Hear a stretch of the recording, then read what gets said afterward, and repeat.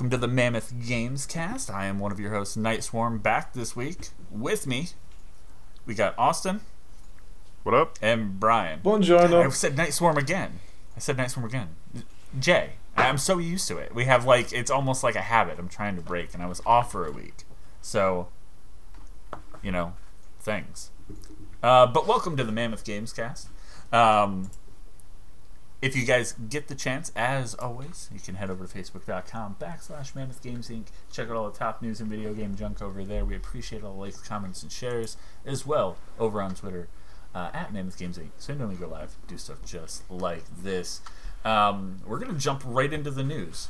If you guys don't know, we do our weekly show going over all the news. And then as well, we do a monthly show going over everything that's coming up. Video game wise, as well, what comes with your fancy subscriptions you guys are paying for and you forgot about. So why don't we just jump right into the news? I saw this article and I immediately thought of Austin. I don't know why I think of you when I think of Amy Hennig. I think it's just because we've talked about her so much. Yeah. We've been tracking her career, which has just been insanely quiet basically since Uncharted, right? Yeah. It was crazy. She's been pushed around so much just trying to get something awesome going, and so many good projects have been started. She was supposed to here we have another. She was supposed to do like project. That EA open world Star Wars game at one point, right? Yep. Yeah. Right. So yeah, she's that's definitely that was a big trend, and we've talked about it a lot on the show in various episodes where there were these a bunch of not the company Rockstar, but Rockstar developers and story writers and producers and all kinds of stuff. And a lot of them just kind of got shelved. We just didn't hear anything from a lot of these people for years because they were either getting hired by Amazon Game Studios and not allowed to release anything for a decade, or Valve, or it was super weird. And I'm trying to think of some other people, for example, Jade Raymond, just kind of vanished from the industry until recently. So it's cool to see finally a little bit of detail through Skydance Media, who is working on a AAA story-driven Marvel game. That's interesting. Which is also interesting because I don't think we've talked about it. I don't think anybody played it, but apparently the Guardians of the Galaxy game is really good. That's what I've heard. Yeah, I haven't had a chance to dive into that. Same. I've thought about it, but I've really kept my eyes off of it, to be honest. Mm-hmm. I haven't really seen. I'll pick it up on a sale. The most I've seen is someone saying what was it? The Twitter people that are "Can I pet the dog?" And it's yes, you can pet the space llama. And I'm oh, cool. It has a space llama. So I think that's the biggest spoiler I've got so far. Love that. There's a space I've seen that too. Llama. And you can pet it. So, So she's not working on that. No, she's not working on that. She's working on something else unannounced. What is there Jesus, if she's making I hear Eternals is just absolutely shitting the bed in theaters. So, if she's working on an Eternals game, RIP, it's been nice knowing you. So my money, you got to think about what is she good at, and they're setting this up to be something that's in her wheelhouse. Probably some character that's on par with a Nathan Drake style archetype would be my guess. Solo. Yeah, who could that be? She should be working on the Bethesda space RPG. I'm just throwing it out there. Moon Knight. I could see Tony Stark doing an Iron Man game. Maybe. Because they've been trying to push Iron Man. So I guess they had the Iron Man VR. Right, for PlayStation. Iron Man games have never really held up. I think they're trying to... we got the boom of the movies, of getting all of these movies. They're kind of a sequential thing. Guardians of the Galaxy actually surprised me a little bit. I was why are they doing Guardians of the Galaxy? Yeah. And in my mind, I was are they strong enough? As far as the movies go, I'm just not a big Guardians of the Galaxy fan. Maybe it's just not for me. Yep. I agree. But video game wise, that can bring people around. For me, it's the opposite. I love the Guardians movies, but But I also agree with you that like I could see the big potential of doing that style of game. So I wonder if they're going to use this to open people's eyes to different heroes that they might have forgot about, or maybe not even heroes and anti-heroes that they may have forgot about or never really knew. Like before Guardians of the Galaxy's movie started rolling out, I mean, I was aware of them, but I didn't know anything about them. And I'm an avid comic collector. Right. They're just not in that area that I would read. Well, I guess like the question would be is like what Marvel comic book character could you see where probably going to be doing RPG style leveling up kind of thing where they're potentially upgrading their gear or their abilities or something. And yeah, it's a good question. That would be like what I would start with. We're trying to figure out what kind or which character that they would be trying to make a game for here. And like I could see it with Guardians of the Galaxies because they got space equipment. They can upgrade their space equipment. I'm guessing it's like I said, haven't played the game yet, so the reason why I say Iron Man, he's always upgrading his suit, so that's something that allows you to become more and more powerful as you progress through the game. That makes sense. Doctor Strange could be another one where you're constantly upgrading your magic abilities and learning new spells and stuff like that. That's something that I do have two that I think would be fun. I said Moon Knight. Could be fun. I was jokingly going to say that too. Meta Knight. But the two that I want to throw out there, Punisher and Daredevil. Those would be good ones. Okay. I think Punisher. They could definitely do. Maybe they could do like what's the crew from like Hell's Kitchen, New York? What are they called? The like Defenders. The Defenders. Yeah. They could do a Defenders. So that would be doable. That'd be Daredevil, Jessica Jones, Luke Cage, and Iron Fist. We might have to rethink Discord. Yeah, Discord's not working well for hopefully. Probably just me. I went robot again, didn't I? Get Windows 11. Yeah, it'll fix everything. I hear. But I don't know. I don't know who else could really fit that. I mean, we have a really, really solid Spider-Man game that I don't think that there's going to be any... Like, there's definitely going to be no competition for that, and as well, there's pretty, like, slim chance of, like, crossover with that. But we do have the Midnight Suns as something that's on the horizon. That's right. Avengers is still hanging out. We've got Guardians of the Galaxy, and I'm like, who fits that mold? Because I feel like... I don't know, like maybe Skydance could work with, could work with the teams that are, doing things like Avengers and Guardians of the Galaxy. I think they could fit together. I don't think Sony is the one that would. What if lend? Since Sony's been getting quite a few of the Marvel exclusive, what if this ends up becoming like an Xbox console exclusive?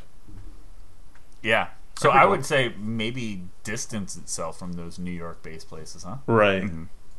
And what they're getting a Wolverine game as well. Right. Yep. So it seems you can pretty much count out X-Men. Right. And the Marvel again. The PlayStation copies of Marvel's Avengers is getting Spider-Man exclusively as a character to play as at some point. Yeah. But they're doing some interesting stuff with Midnight Suns. I mean, that's got Doctor Strange. That's got Blade, which is really, really cool. Ghost Rider is amazing. I'm excited for that game. And a whole brand new character. But they did say that this would... it's an original story. Mm-hmm. So do you think they'll go original hero? That could be cool. Well, you customize your own hero and then some like more well-known people show up. I mean, they're doing that for Midnight Suns, is that they're making an original hero for that. Yeah, it was... they did that with that X-Men game, X-Men Destiny. Okay. And it flopped. I mean, it didn't flop. It is kind of tough. Like, the road. It's tough because, like, in Marvel, the main... How do I want to say this? The main, like, pitch... is, oh, look, it's like the X-Man that you like, right? And like that's the main way that you get attention and interest in it. So like to have a custom character, I think is the like ideal, intelligent way forward. But I can see why that can be hard, right? I can see why pitching a game, hey, it's this franchise that you love and it's all the things you're familiar with, but the things that you like aren't in it. You know, like you don't play as who you want. So the thing that really does it for me is the environment that these people are in. Like, I have an environment that I love in all of my comics. I want to see everything be urban. Mm-hmm. I love the urban environments. I hate the things that, and it's part of the reason that there's certain things with like Avengers that kind of fall off for me. I don't like the things that are more like I don't like the things that are like really high tech. So like Iron Man kind of doesn't do it for me. I don't like the things that are so far the other way, like Wakanda. You want things that you can personally relate to, that it's identifiable to you. It's everyday technology, everyday settings, and so you can immerse yourself into that world a little bit easier because you're surrounded by that kind of stuff and you can relate to it. Yeah, and you know, that's just what you kind of grew up with, or I grew up with. Mm-hmm. I think actually video games helped that a lot with stuff like City of Heroes and Villains growing up. It was all pretty much urban environments that were destroyed by something, and you're the hero or the villain that's here to help or hinder, you know? Yeah. So it's interesting. A lot of things they have said. It's an original story, with humanity, complexity, humor that make all the Marvel characters so enduring. But they didn't say if they're what they're going forward with. I just had an idea. What's that? Gravitate back to my one suggestion where it's Doctor Strange, and it starts you off, you're at the Sanctum Sanctora, or I probably just mispronounced that, so forgive me on that. And you have the urban setting, but then it does a thing like Ratchet and Clank Rift Apart, where you're going into other alternate dimensions and stuff like that. So you can do both a familiar urban, but you're getting all these outlandish and unique environments that you would only see through traveling different dimensions as Doctor Strange. That's interesting. Yeah. And it's something's going on with around his area of New York City, so it's not all of New York. It's just an area that he's cast a spell at to quarantine a section of New York to contain whatever is going on. Mm-hmm. I just decided that it's a Cable and Deadpool game. That would be great too.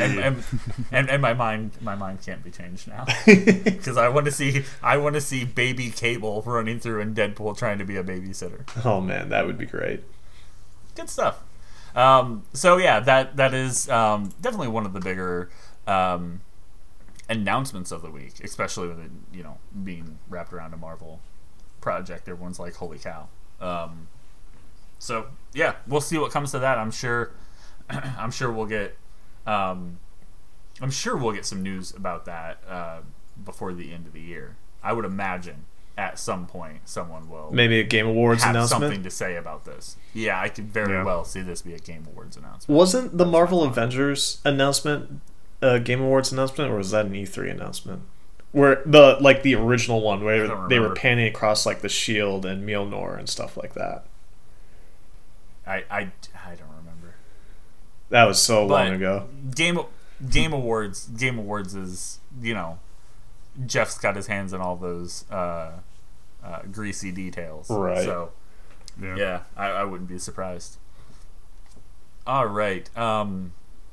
The other big thing was the PlayStation State of Play announcement roundup that we'll run through. I think we're in. I think we're all in kind of an agreement that this wasn't wasn't massive. You know what I mean? It wasn't a miss for me. What we expected. I think the biggest thing was the Bugsnax DLC that I saw, and that was about it. I don't think that was the biggest thing for me. So that's interesting. I think the biggest thing for me was First Class Trouble.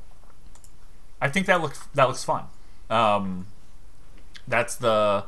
It's basically like everyone plays it. Among Us. Okay. It's basically Among Us, but one person, and it's a free. It's going to be a free upcoming game, but for PlayStation Plus. But yeah, one person's a robot pretending to be a citizen on the ship, and everyone else are citizens, and everyone has goals, and you're trying to do it. You don't know who to trust, who not to trust. So I thought that looked fun. But that was something they talked about all of the free games that are coming up. Check out our other podcast. We'll dive into that a bit more. Yep. And this isn't really in any sort of specific order. The last big thing they showed off, though, was Star Ocean, The Divine Force. Mm-hmm. I don't know. I don't think anyone in this crowd is a Star Ocean fan. No. Couldn't say that. I've tried a couple of them in the PS2 era. It's just not my thing. Yeah, I've tried a few, and I think my issue is they survived in the PS2 era and did so well because of the limited technology. Mm-hmm. And they just never moved on. Yeah. I don't think they've moved on. Yep.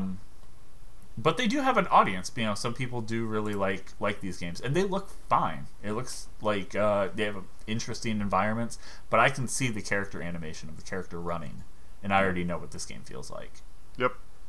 And that's something that's really weird too. Just talking about the whole state of play, like it seems, and again, we'll talk about this when we do our releases episode, but it seems like we are, like, by the end of the year, there will be a PlayStation announcement of next-gen VR. Mm-hmm. And they sort of have to at this point. Well, they've announced quite a few things about VR, the next iteration, without actually announcing the next iteration. VR, like, what the VR rig is. So, like, this state of play seemed kind of too early or too late. Like, it was in the wrong time slot. Like, yeah. Why not just release the one talking about VR? I mean, they announced what, 1, 2, 3, 4, 5, 6, 7 games. Yeah. Like, why waste your time on that? The PlayStation, it seems like a wasted effort. The PlayStation Plus lineup was like, here's your cool PlayStation Plus games you expect, and also we got some cool VR stuff that you'll be able to grab for free. Not hinting at anything or whatever. Yeah. Yeah. So it's a little. It's weird. Little sus. But yeah, Star Ocean was definitely one of the big things that they ended with. Yeah, Brian, you alluded to Bugsnax, the Isle of Big Snacks. Hell yeah. Yeah. Let me see. There we go. I was just looking up a video for it just because this game is so good. It's so fun. And this update, of course, coming out will be free. Nice. You'll just be able to get right in there. I think they're going to have some fun updates to how you will, end up completing some of these tasks with creatures that you were used to before. Right. But obviously they're much bigger, so there's going to be a lot of changes. And then as well, it kind of shows their kind of their flexibility of like, hey, we should have thought of this probably with the main game because it's really funny. Right. But we didn't. It's almost kind of like the outtake or director stuff that they just couldn't quite fit into like the main premise of the game, but it's like, this is too good not to give out. Yeah. So, big update coming there. Did it drop when that is? Early 2022. Big free update. Nice. Let's see. Let It Die is getting something weird. Something weird and new called Deathverse. I looked at it and I was like, okay, because I actually really liked Let It Die. It was that was a tough game, to be honest. It was kind of like almost like a Souls game, a very difficult action game. And I was watching this from the beginning, and I'm like, what are we doing here? This looks crazy, but it looks familiar. And it definitely has a kind of like a style of its own. So I'm really hoping that they've kind of worked on some of those things. And I'm hoping to see some improvements. If this is anywhere even close to something like The Surge or something like that, I think this game could definitely be a hit with some of those people that are kind of thirsting for something Souls oriented. Yeah, it's definitely interesting. It's goofy. The game's just straight up goofy. Yeah. And that's what's fun about it.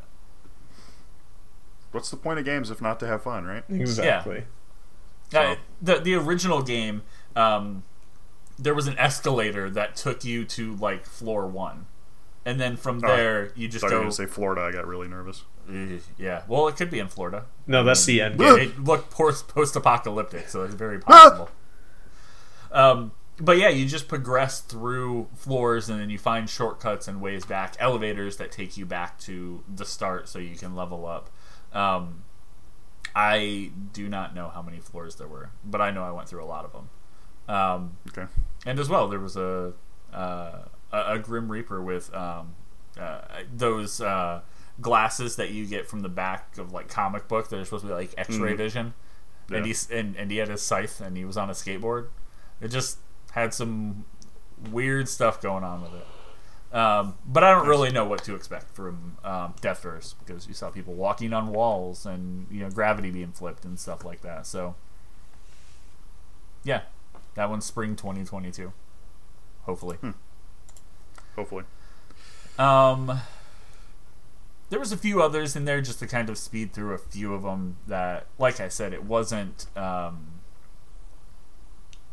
incredibly like surprising, but they had We Are OFK, which is like an episodic game based around a band. King of Fighters 15 beta test announcement. There was Little Devil Inside. I think we've seen that one before a few times.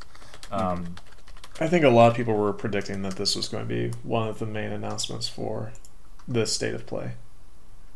Okay. Yeah, it's something that I think we've seen a few times, but I don't really recall exactly what it is. Yeah, I'm checking out the video right now. It looks interesting. Okay, it's definitely not the game I thought it was.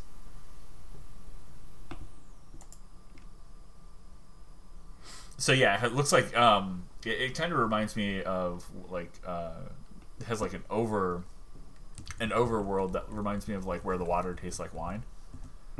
That's cool. That's pretty cool. I do like that. But it has like that creepy, that creepy aspect to it. That's like damn, what's that game? Little Nightmares. Yeah. Not as creepy as that. This one has combat though. So okay. I don't know. This one could be kind of fun. I'm definitely interested to see what happens with this, just because it is kind of a it is just an interesting looking game in general. You don't see a ton of stuff that looks like this one, so definitely check out Little Devil Inside. Nice.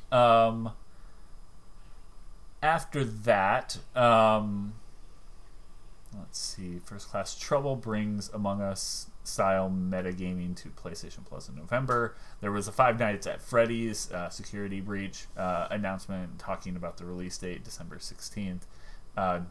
Death's Door, that one's coming November 23rd. And then a free kart racer called Kart Rider Drift announced for PS4, and that was pretty much it. Like you said, it kind of feels like there was something bigger looming overhead. So yeah, who knows? Who knows what we're going to get?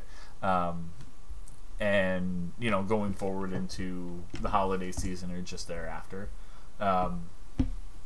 It does feel a little weird though. The holiday season does feel kind of light. I don't know if you guys are feeling that. Like, I'm looking at the games releasing, as we'll have that monthly show as well. No, I'm getting that impression too, that it does feel kind of light. I mean, I'm looking at big games and I'm like, okay, there's Halo Infinite, which we're going to talk about next, and like also Forza Horizon. Mm-hmm. But I'm like, what else am I interested in? That's it's basically the yearlies, like the sports games, the big shooters and everything, and that seems like it's pretty much going to be it. Yeah, that's weird. I feel like we're missing something, but with any luck, it'll allow some of these other games to shine. Maybe something like Deathloop. Yeah. So, which is on sale. On sale. Yeah. So somebody may have picked that up on a discount. Hey, nice. All right, but speaking of Halo Infinite, Brian, that's all you. Craig the Brute got the glow up he deserved. Yes, he did. Oh, on He's Monday, looking good. Yeah, he is. Gave him a mohawk and everything. Honestly, everything that they showed on Monday when they debuted the campaign overview for the gameplay style, it looks like the year that they took to work on that was very much needed, and I am very happy with it. Granted, I probably would have been happy with what they had originally, but this just looks phenomenal, what they've been able to do in this time frame. Oh, go ahead. Yeah. No, it's just agreeing. Oh, yeah. But to go more into this was, they teased a little bit more with the story about what's going on, but this was more about the gameplay style and overview of what to expect as far as the actual game for the campaign goes. And it's the impression that I got, and I don't know if you guys got this as well, it feels like if they were taking the aspects of Far Cry and they were putting it into the Halo universe. Mm-hmm. Yeah. I feel that as well. It does. It feels like they were trying to figure out, like, how can we modernize Halo in a way that would be true to the original game, but as well familiar for players. Because I feel like Halo, that it's a comfort food. It is. Or a comfort game for a lot of people. It 100% is for me. I will go back to Master Chief Collection all the time just because I've played, especially the campaigns of 1 and 2 and 3, so much. It's just one of those things that I love diving back into. And it's one of those games, like, when I was growing up, I love just booting it up and just looking around the world. Mm-hmm. Yeah. But this campaign overview, you like, I think I think you're right. It is it does have that kind of Far Cry feel. But playing what were those, like, technical tests or whatever? Mm-hmm. That was a lot of fun. Just seeing the way that you can move around and things that you can do, like the grappling hook. Perfect addition. Yep. It feels good. It feels so good to play. And I think that's, like, what was the most important thing about all of this, is that it has a great gameplay feel to it that feels balanced. You feel powerful, but you can also be taken down too. It's all about balance, I think, when it comes to Halo gameplay at its core, that you may be facing off against a tank, but if you think about it in the right ways, you can still overcome it. And I think that's basically what has always been true about the Halo games. Sure. But, I mean, I am so excited to see that this is the gameplay style that they're adopted, because as someone who personally loves the open world approach to video games, this is something that will definitely speak to me a lot. I love the idea of just flying around or driving around and going to outposts full of Covenant forces and just taking them out in whatever way I feel would be fun. And I think unfortunately, we're not getting co-op when this game releases, but when it does come out, it's going to be a ton of fun to play with friends of, groups of 2 to 4 and going to these outposts and trying to figure out how to take out these areas and save these Marines. And they've hinted that each outpost is going to hold context clues of the story of what happened here on Installation 07, Zeta Halo, and all the things that are going on. And also going into the story bits here, they definitely show that there's going to be different types of enemies that are different, or I'm trying to think of the right way to say it. They're more boss-like than what we've had in previous Halo games. They'll actually have health bars, armor bars, shield bars that you'll have to try to take down. And that's awesome. Yeah, that's something I'm definitely excited for. They introduced a few brute and elite bosses that they're going to do, and then they also hinted at more Forerunner stuff, which I was excited to see because I wanted to see more about the Forerunner opposition after Halo 4, not so much with the Promethean robot dogs and stuff like that, but with like the actual Didact himself.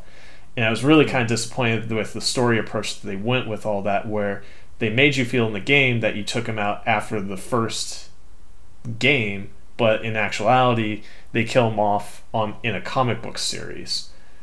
So it seems like they're introducing a new place in for whatever Forerunner threat on top of the Covenant. Well, I shouldn't say Covenant. This is the Banished now. The Covenant no longer exists. This is the enemy forces that you fought against in Halo Wars 2.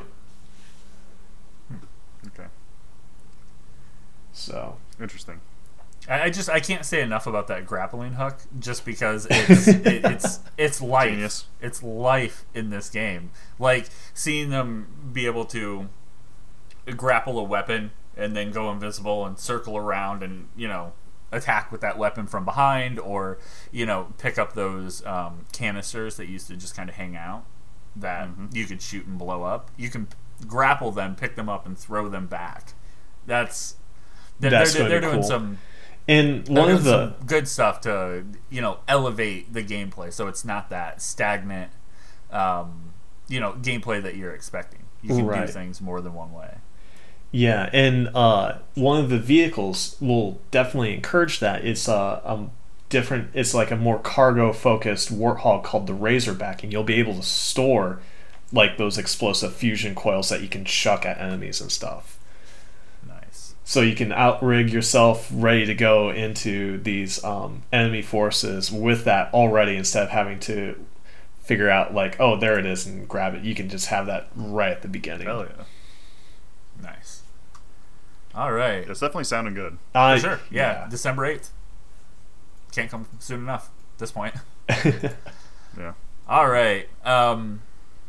So looking forward, it turns out you can now. So something, when I was purchasing a TV that I was looking for, I wanted to be able to play my Steam games on my TV, like let's say in the bedroom. So I went with a Samsung TV, which I would never recommend anybody ever again, because I kind of hate that TV. But it can play my Steam games. You can access Steam Link. You can boot it up in there. There's maybe a couple seconds of lag. I wouldn't recommend playing anything too crazy. But it tampers off and becomes pretty much normal after a few minutes. Well, you can now do that with the NVIDIA GeForce Now, as it turns out. So you can play your Steam PC games on an Xbox with NVIDIA GeForce Now. I did not look at like exactly how this works, but I think you have to. You probably have to download a browser. Yeah. Edge. The Edge browser finally has some use. So that's interesting. It's I don't know. That's the thing that I kind of hate is Xbox. They make things incredibly friendly for you to be able to get your games like on your phone or on your tablet or whatever. Right. But for Steam and your PC games, it's always a workaround. You like if I want to play my PC games on my let's say TV in the bedroom, even with Steam Link on there, I have to come into the living room, I have to turn on my PC, I have to load it up to a special screen, then go into the bedroom, and I have to load up the Steam Link and connect to that PC. And there's always a second of troubleshooting, walking back and forth between the two rooms. And at that point, it's ultimately not worth it. I don't even want to do it at that point because I've done so much walking. It's back so and much forth. work. Yeah. I might as well just came down, sat down, and at my PC. So yeah, I think that's really something that should be worked on, and I think we have the Steam Deck coming up. I wonder how that's going to change that landscape. Well, something to also note was after I saw this story, the same reporter for this was sharing stories that people were trying this with the PlayStation titles that were released to Steam, like Horizon and Uncharted, and they were being blocked from being able to do this on Xbox. Or at least here in the United States. I think in other regions people were able to do it, but as far as here in America goes, people were being blocked from being able to access the PlayStation games that have been released to Steam. Wow. That's interesting. I find it funny, especially in light of all the xCloud stuff where people are pairing up PlayStation controllers to their computers and phones and playing Xbox exclusive titles with a PlayStation controller.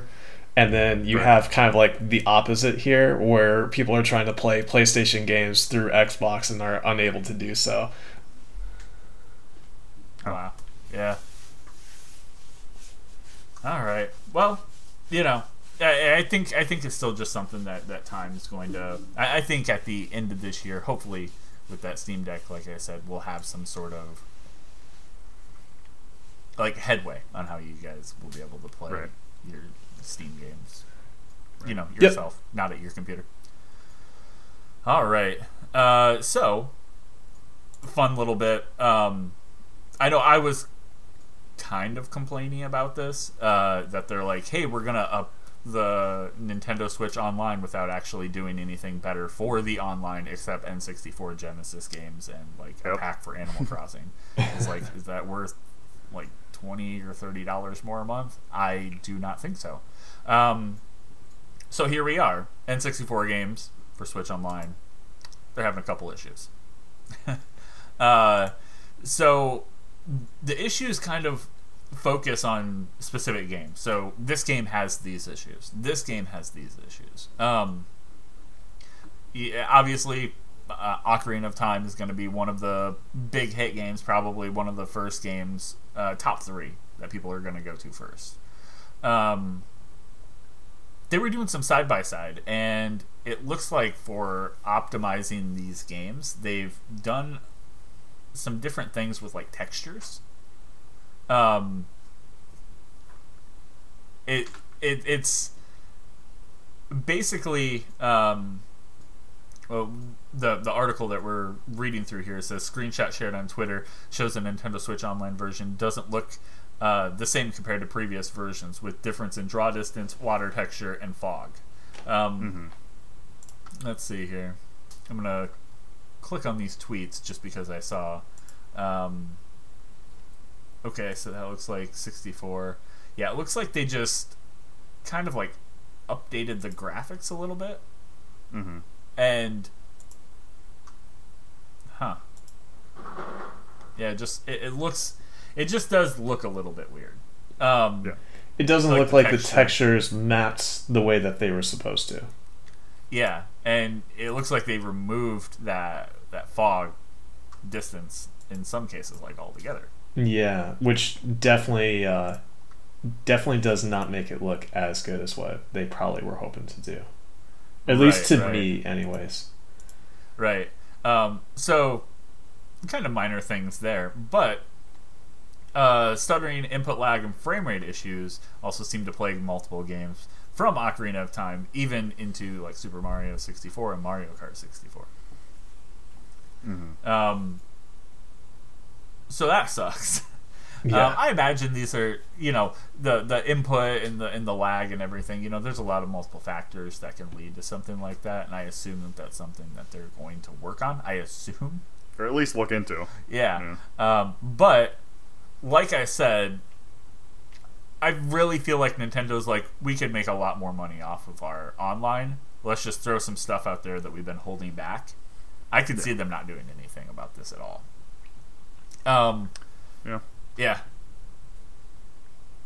Yeah. Same reason I'm not buying Nintendo, into it, Basically, right. Yeah, Nintendo continues to be bad at this thing they're bad at. Well, like, is sort of the story here. The big thing that I saw with this was issues with like controller button mapping and layout and stuff, because they try, at least when you're trying to play with that N64 controller that they released for this, that the way that the buttons were laid out for the N64, you had, I believe it was 6 on one side, and now the way that they have it set up is like X and Y take the place of 2 of the C buttons, and then the triggers take the place of the other 2 buttons, and in some cases, because you have this change of ergonomics in your control scheme, it's made some games kind of unplayable, is what I've been able to pick up from this. Granted, I haven't had personal first-hand experience on it, but this is what I've been reading so far. And this has been... And the fact that they don't let you map your controller layout personally, I think has been a big complaint too for the these N64 games, is that they don't let you map which buttons are going to do which either. Is like, this is how it is, and you're going to take it or leave it. Yeah, yeah. I can't imagine doing the Ocarina stuff with like a Switch. You know what I mean? Right. Yeah. It just feel weird. All right. Well, we'll see. We'll see what they do. This next news story just puts me right back on the soapbox. Yep, here he is, ladies and gentlemen. This motherfucker. So CEO, Activision Blizzard, Bobby Kotick. That's him. Who everyone on Earth universally despises. Basically, he has kind of like succumbed to some staff demands ahead of time. So you can tell that Activision Blizzard is in like full damage control mode. We've been talking about this for months at this point. Basically, the main thing that he's done is he's waived the what do they call it? The mandatory arbitration. Yeah, mandatory arbitration within the company. So basically, they've gotten rid of the built-in like if you determine as an employee that the company is doing something wrong to you and you want to do any kind of legal action against your employer, you have to use the company's lawyers to do that. Right. You sign away your right to be able right. to pursue this on a criminal basis on your own. Exactly. So the company gets to decide if the company did anything wrong. Like, how people ever think that that's going to work out is like, I simply would not join a company with that built in. Like, but unfortunately, too many. We are going to abuse you. Yeah, unfortunately, too many of these companies have that, and so it's kind of been it's normal. Yeah, it's been an industry standard that this is what you're going to do if you want to work for these people, and they've been able to hold that over the heads of any would-be employees. Yeah. One of the things that they call out is they're implementing like a zero tolerance harassment policy. So what they're saying basically is like, in the past, we have, when we discovered and substantiated harassment, we terminated some employees. Other employees were provided verbal or written or other disciplinary actions.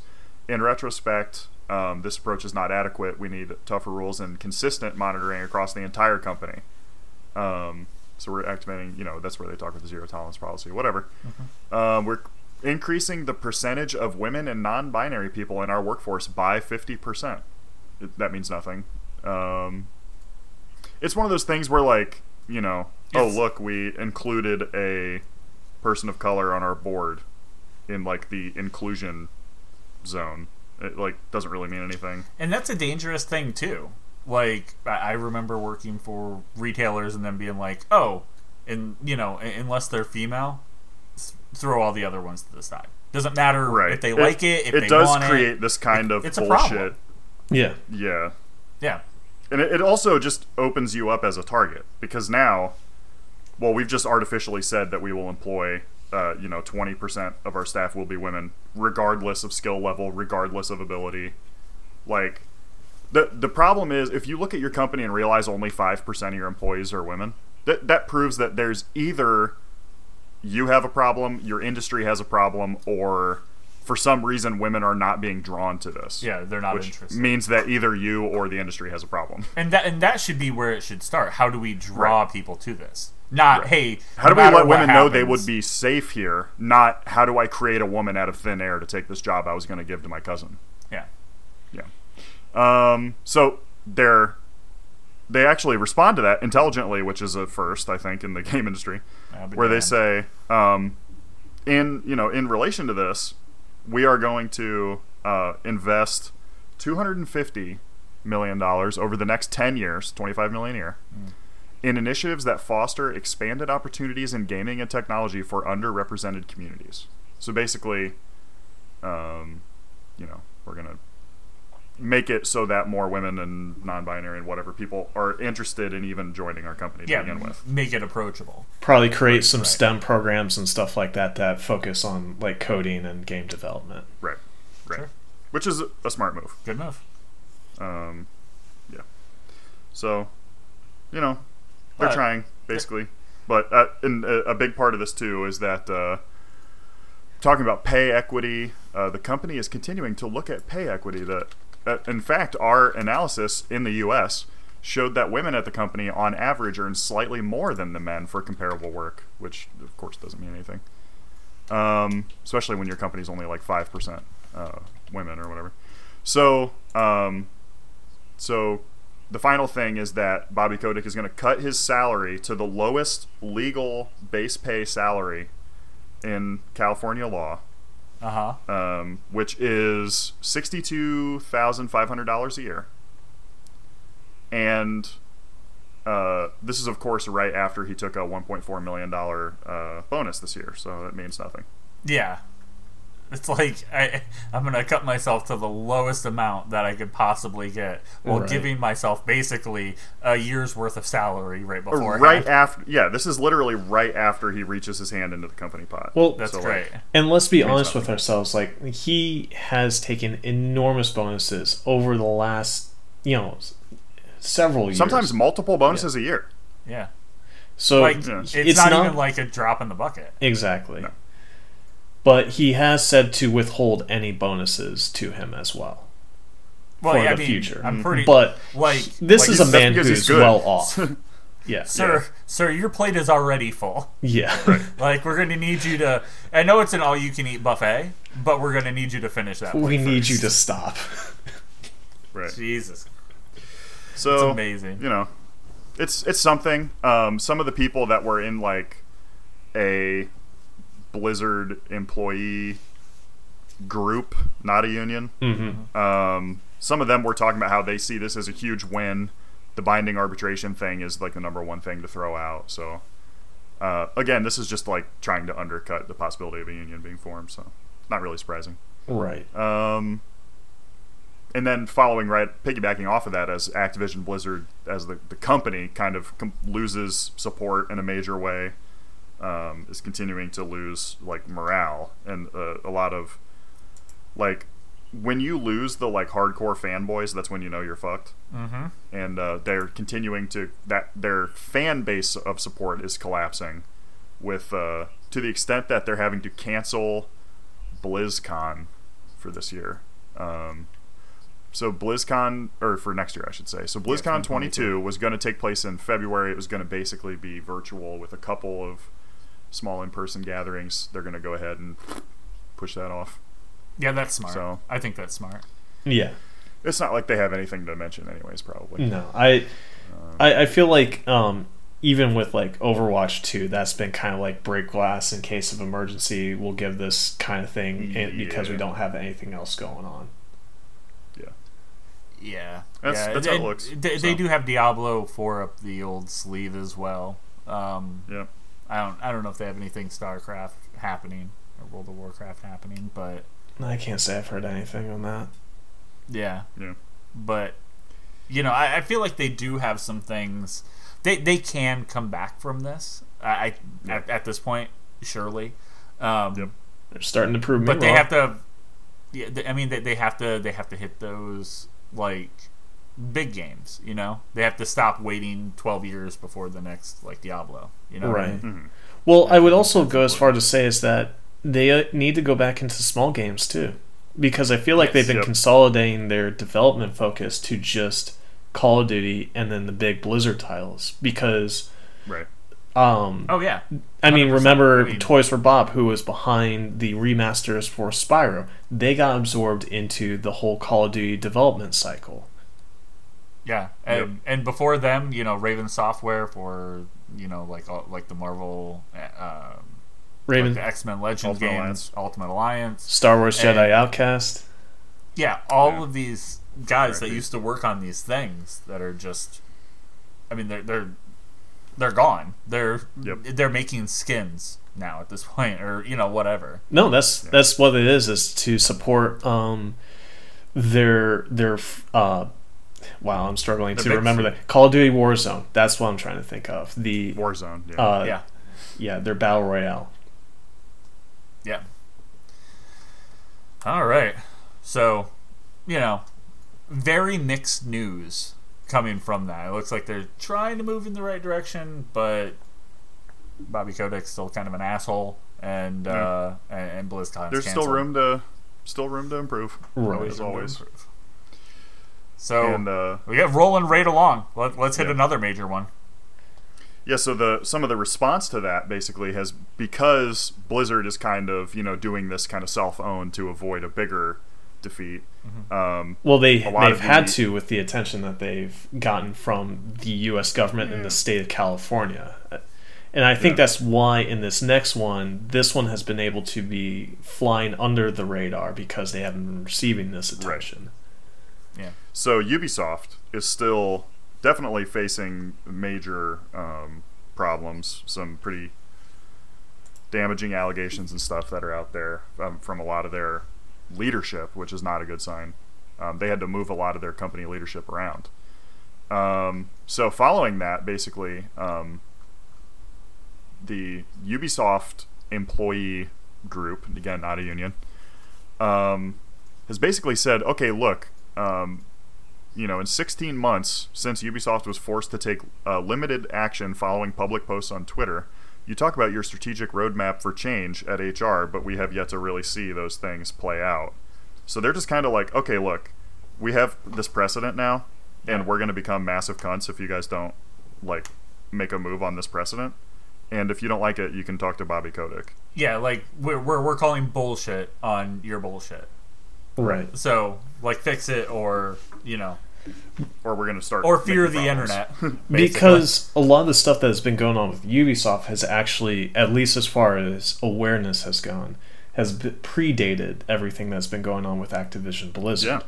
But it's been able to fly under the radar because it hasn't seen the legal attention that Activision Blizzard has had.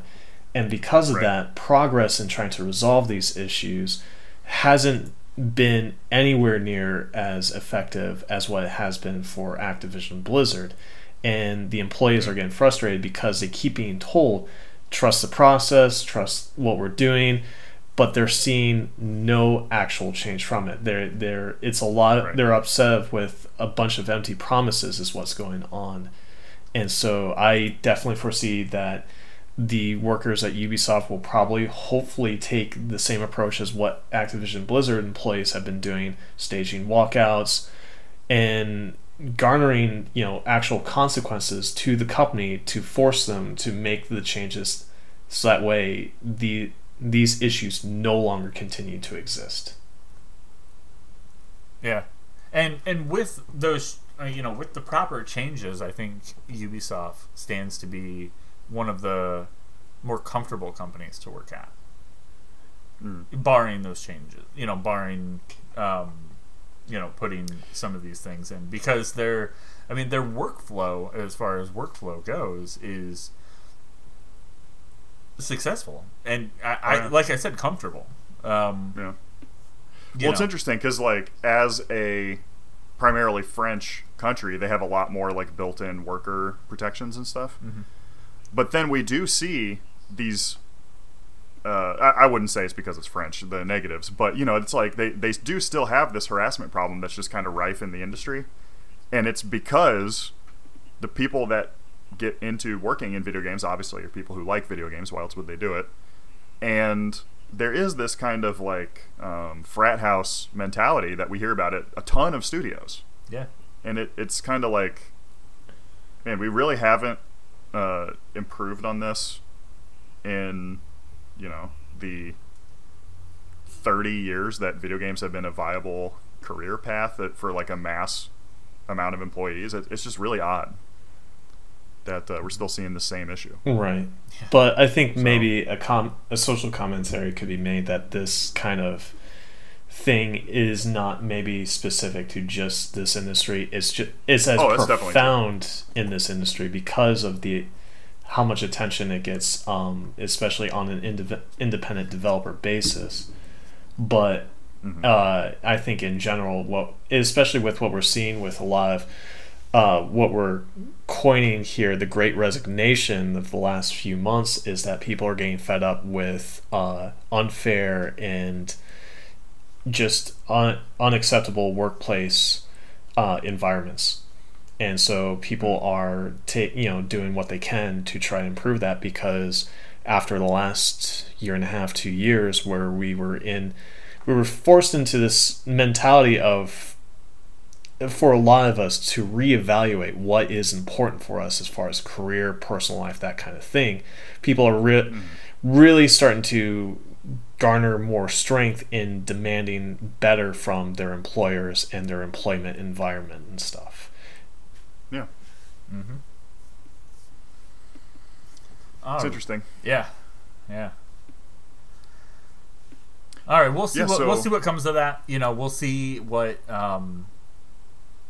if these these comments that have been being made, if it does spawn them to take action, like maybe sooner than they wanted to, or if they're like, maybe they thought it wasn't as like serious or something. Mm-hmm.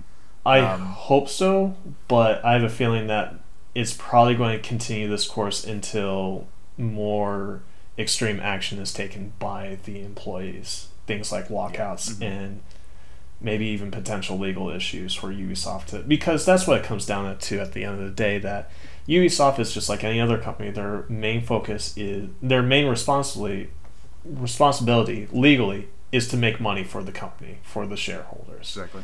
And so unless they see a consequence that affects that responsibility, they won't change until they're forced to. Mm-hmm. Of course. So if this downer wasn't enough for you and you were planning to go to PAX South, don't. Because PAX South has been canceled for the foreseeable future. Basically just straight cut. And they kind of talk about how like they first started PAX South in 2015 when like PAX was sort of, I don't want to say at its height because it's not necessarily true, but it started really growing. Yeah. And they're moving into these multiple other cities. I think they say that they do it in five cities around the world annually. Mm-hmm. So it's a lot to organize, to be fair. Obviously, they have not done well during the pandemic. I went to probably the last big PAX event right before the initial lockdown started hitting. and we had just started hearing about coronavirus, and it was like, this kind of seems like it's going to be bad. Yeah. So, they kind of even say, like, the show really hasn't seen any kind of major growth since we started it in 2015. So just because of that and because of COVID-19, we're going to go ahead and just cut it for a while until we think that there's like a market, because this kind of stuff has to grow every year. It really cannot survive by just being the same as last year. The same as last year every year. Like, yeah. Again, talking about this is a company, they have to make money. They can't really afford to just be stagnant. Sell 20 booths every year. That's it. Right. So, and they say, look, we would be open to reassessing this in the future, but it is what it is for now. So, but so finally, some good news. PAX East and PAX West. PAX East, Australia, PAX West, Australia, Unplugged. And, Unplugged in Philadelphia, right? Is Philly one? I thought PAX East took care of that. It's Boston. I think Unplugged is in. I think Unplugged is in Philly. Maybe. Yeah, I don't know. Sure, sounds good. Let's get to the other news. I don't know. I wanted to say good news, but then I was like, wait. Well, this one is, I think, kind of good news in general. So, because Mark Zuckerberg is determined to create Ready Player One, and he doesn't see any downsides of that universe. The Zuck? They're going to go ahead and rebrand Facebook. I think that it's basically they're making a new parent company, kind of like what Google did. Right. Well, that's what they're doing. They acquired a company, right? No. Well, they've acquired a lot of companies. Well, yes. Well, they acquired a specific company. But they're rebranding their parent company, overall company, to be Meta. They're still going to have Facebook as a service. They're still having Instagram as a service. They still have WhatsApp as a service. What's really funny is in all that announcement, they tout that they created WhatsApp and Instagram. It's like, no, you guys bought it for an obscene amount of money. You guys didn't create that. Well, to be fair, they didn't even create Facebook. Right. I mean, it was really odd. It was like, MySpace with less features. I mean, well, it was rate which girl is the hottest at Harvard. Yeah. I mean, yeah. It is really weird. And like they've done the typical thing that like Microsoft has famously done for 30 years, which is if somebody has a good idea, just do that. Yeah. Exactly. And like if we can't buy them, which what they did with Instagram, then we'll just do our own version of it. And we'll be more successful, so if anything legally comes up, well, we can just fight it off with money. Yeah. Right. Which has worked for a long time. Right. So, but let's be honest. I guess I can see the intent. Yeah. This announcement was to overshadow all the whistleblower leaks for what's been going on in the company. Yep. But anyways, going to the actual news article in itself, Oculus owners should be a little bit happier now that soon they will no longer be required to have a Facebook account in order to be able to use their Oculus or have to worry about if they delete their Facebook account that they also delete any purchases that they've made that were tied to it. Right.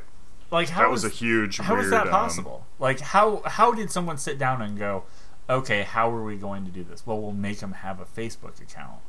Money. And then tie them to, and it makes sense. But how could someone consciously go, this is the move, and not feel like a fucking scumbag, you know? So my theory on this is that Facebook is supposed to be what they're now envisioning Meta to be. That they would morph Facebook into what they now want to try to build towards in the next couple of decades, because let's be honest, they don't have the technology to create the metaverse with the tech that currently exists. So they wanted to integrate Facebook into everything that they want to own. I mean, even if you look up your Instagram account or WhatsApp account, you'll see the Facebook nomenclature there. And I believe the move was that they wanted to just integrate and absorb everything into Facebook. And that's what the plan was for Oculus as well. But the problems that arise from this is what happens if you're, say, banned from Facebook because you get spammed with a bunch of complaints or something because, you dared speak up against vaccine misinformation or something. then you lose everything that you've ever purchased too. And I know a lot of, a lot of people, Facebook is their main gaming platform. For a lot of people in the rest of the world, Facebook is the internet. Yes. Yeah. I mean, Facebook handles something like a quarter of all internet traffic in the world. When you purchase smartphones in other countries, they come pre-installed with Facebook as your main account holder. Mm-hmm. Wow. So it is kind of worrying that, like, again, it's become so massive that it's not really possible to, like, you can say no individually to all of Facebook's apps, and we talk about this a lot with Amazon and stuff too. Mm-hmm. It's to the point where me individually saying I will poison my Facebook algorithm and everything, it doesn't actually have any effect. Right. Like, it doesn't do anything. And they're just so large now, and there's so many people that are required to stick with Facebook pretty much. Yeah. It is really worrying that's like all of this stuff is all being tied together, like and they kind of mention it at the bottom of the article even here. If you have an Oculus Quest, pretty soon you'll be able to delete this, and then they have a link: child-harming, democracy-destroying social media account. And obviously, I do think some of that is a little blowing things out of proportion. Like, yeah, of course. I can destroy democracy by writing a Harry Potter follow-up fanfic or something. Right. If I really wanted to. It's not that hard. It's not like it's uniquely good at that. But Facebook's failure to combat misinformation has been directly tied to things like the genocide of the Rohingya in Myanmar, as well as fueling the civil war that is going on in Somalia as well. Well, it's like very near to triggering a religious war in India. Right. I mean, it is like, hopefully it triggers a civil war in the United States. I think we got a little too big for our britches, honestly, after World War II. But it's we'll have to kind of, I don't know. I hope that we get somebody in that just becomes like a major like anti-monopoly crusader. We need Teddy Roosevelt 2.0. Yeah. Didn't have perfect politics, but, in general, the motherfucker didn't miss. With that big-ass stick, he didn't. Yeah. My question is, I wonder in this whole Meta, several meetings they had, when they were explaining it, how many times Skynet was mentioned. Oh. Yeah, really. And, again, in, like, a good way. Like, yeah, they're like, they don't see the shit and they're like, oh, this could like potentially end the human race. They're like, wouldn't it be so sick if you could force your employees to log into the company work portal, but they were on the moon? Oh, you mean like Skynet? And it's like, it's not fucking cool. It's stupid and it sucks ass. There's like 100 VR chats already. I don't understand why every company thinks, hey, I'm going to do it different and everybody's going to love me. And then they do no, it they're the not. same. And then they do the exact same fucking stupid shit. And if you watch the trailer, it's one thing to say that, like, okay, Meta is stupid. The whole concept is sort of like anti-human. No, I think you hit it right on the nose right there, because I mean, let's take a look at what happened this last year and a half with the pandemic, with physical distancing, isolating in our homes and stuff like that. There was severe psychological issues that we are going to be dealing with for the next several decades because of what we went through in the last year and a half, because we tried as much as we could with things like online classes for like elementary, K through 12 and stuff, and it just wasn't as effective as in-person learning. It just time and time and again, it was proven that in-person learning is going to be your most effective way to be able to educate people or just connect with people and stuff.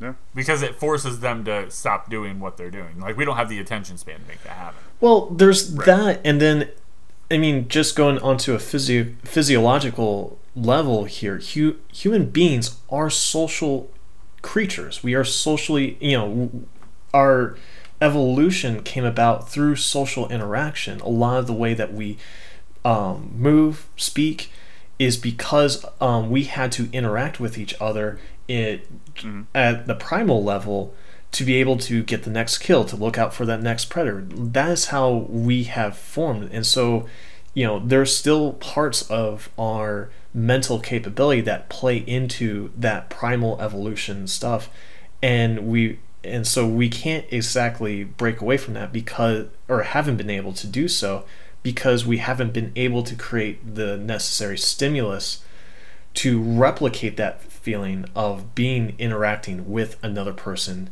in front of you. Mm-hmm. Yeah.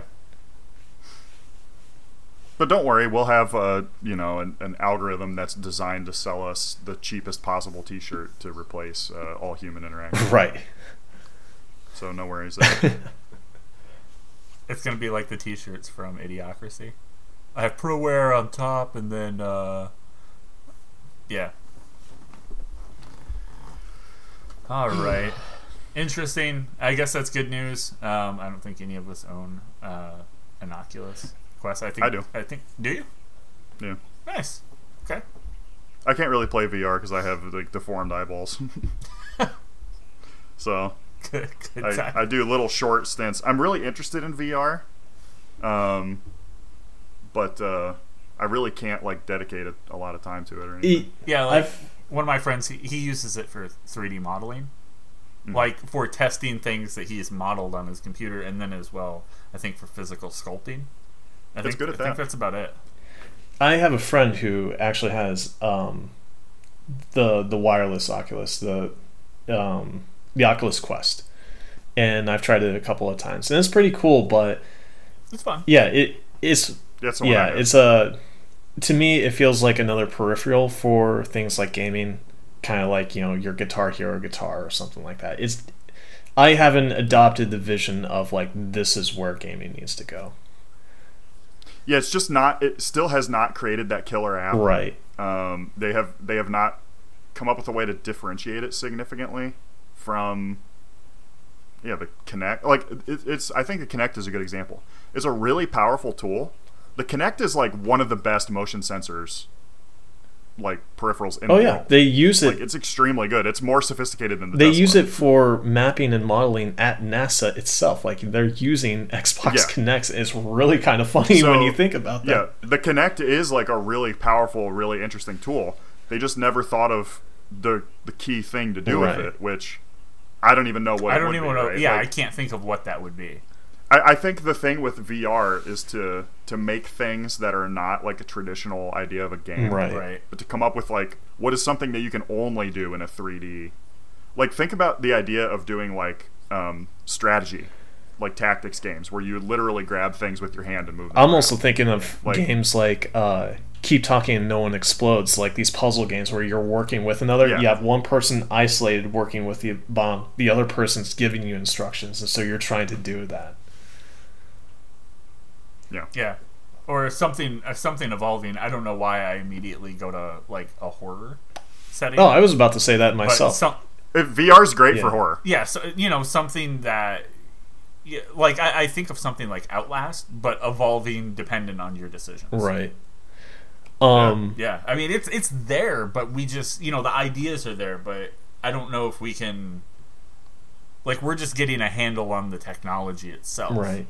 And a big part of the problem, too, there is that there's not really the market to be able to, to be able to, like, sell, to be able to sell the investment that would be required to make, like, an adaptive, learning AI. Mm-hmm. Like, what is an extremely good selling, so let's look at, like, Beat Saber sales.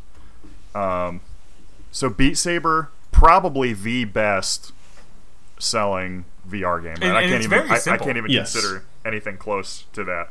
It's only sold 4 million, which is good, but nothing compared to like let's see a Call of Duty Modern Warfare 3 was a big selling one. Let's see. Game Rant. Yeah, Call of Duty Modern Warfare 3 sold 6.5 million copies in 24 hours. Yeah. Beat Saber has sold 4 million copies over its lifespan of several years. So it's just that's the best-selling VR game as far as I think part of that is because on top of, let's face it, video gaming is an expensive hobby. and now you're adding more stuff that you have to buy on top of a rig that you. Granted, the Quest you can do on its own, and that's a $300 price point. Last I think I saw on Best Buy, so that's about equivalent to a Switch. So, in that sense. It's a console, but with the behavior of a peripheral. Right. So, like, I do see that people don't see the investment math lining up there. You know, but like if you want experiences, they're like, right. I'm thinking of like maybe Flight Simulator, where you do still need like a PC rig and then hook it up to that. That was a pretty cool experience that I got to try with it, but even then, it's still a peripheral to me. Yeah, that's unrealistic for a normal person. No, I mean, they're doing really good things. One of my favorite things that I've done with VR is I went to a military and simulation convention, and the things that they're doing with it to be able to test like weaponry and things like that is crazy. They have several different systems set in there. One of them is to test out things like rocket-propelled grenades. So you pick up something that simulates like some sort of like rocket launcher, and you put on the headset, and it's to train accuracy. It has appropriate weight and functional buttons on this basically rocket launcher controller that you have.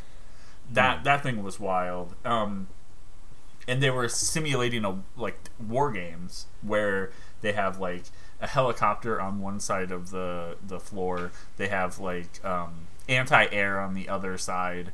I think they had like the helicopter, entire cockpit and everything, completely 360. So even in your like peripherals, you can still see screens and things like that. Right. They had like a tank one, and they had it running in a simulation where everyone was playing on the same map. So that was really interesting. The like helicopter one, you like physically had to like flip switch and like switches and control everything, and there was a dude kind of sitting next to you telling you, hey, this is what we need to do. Yeah. It was really, really advanced, and I think that was some of the coolest and best use that I've ever seen, like deepest use of something like VR. Yeah. It sounds like VR, even though it's been something that has been going on for quite so while, it's still in its early stages of development. And I think that's also part of the thing that's factoring into this, for at least on the commercial market side. For sure. All right, let's wrap this show up. We have two more. Quickies. Yeah, I mean, I don't know if this is for you, Austin, but a Fortnite skin is on the way in League of Legends, crossing over to coincide with Netflix Arcane series release. They found that via like a data mining leak. Yeah. So that's interesting. Are they? I wonder if they're doing anything the other way. Putting something into like one of the League games. Yeah. Like, it looks like we're getting, let's see, next week, Fortnite, just says Fortnite X, or, Fortnite Cross League of Legends. So they're definitely doing, like, they're trying to raise awareness on the show coming out, because it's kind of coming out in a weird spot. Yeah. And yeah, I think they are going to release a bunch of League of Legends skins and stuff. Okay.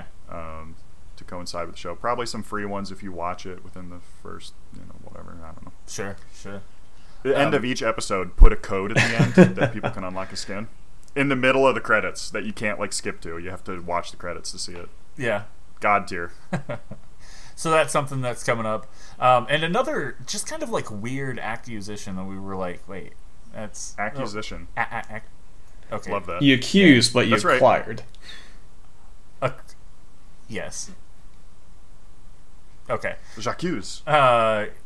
Yeah, so the owners or PUBG owners purchased the Subnautica developers Unknown Worlds, which yeah, caused so it's like us to go like, wait, what do those have to do with each other? Right, and then when you actually dig into the article, so Krafton Inc. is the owner of the developer that made Battlegrounds. So Bluehole is who made Battlegrounds. LOL. Upcoming AAA title, The Callisto Protocol. So they also own PUBG Studios, which was made to manage PUBG as Bluehole's allowed to go do something else. Bluehole, obviously. Striking Distance Studios, Rising Wings, and Dream Motion. So this is their sixth,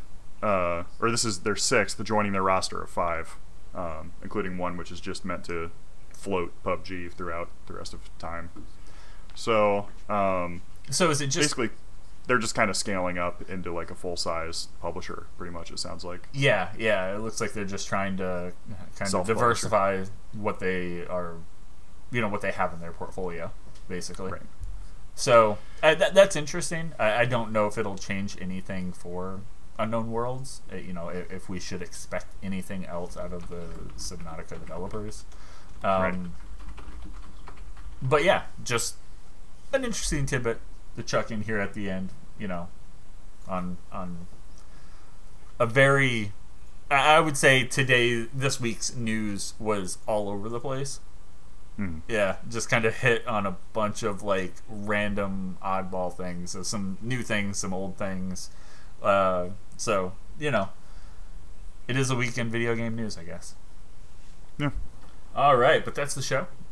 Thank you guys for joining us. As always, you get that chance, head over to facebook.com/MammothGamesInc. Check out the top news and video game stuff there. Follow us over on Twitter @MammothGamesInc. So we go live and do stuff just like this as well. Don't forget to download and check out our monthly show just to see what you're getting with all of your subscriptions, as well, getting an idea of the things that are coming out throughout the month of November. All right, for Mammoth Games Inc., I'm one of your hosts, Jay. You can find me at Night Swarm. With me, as always, Austin. You can find him at FilterCord on Twitter. And last but not least, Brian, Major Potty, over on Twitter. Thanks for joining us.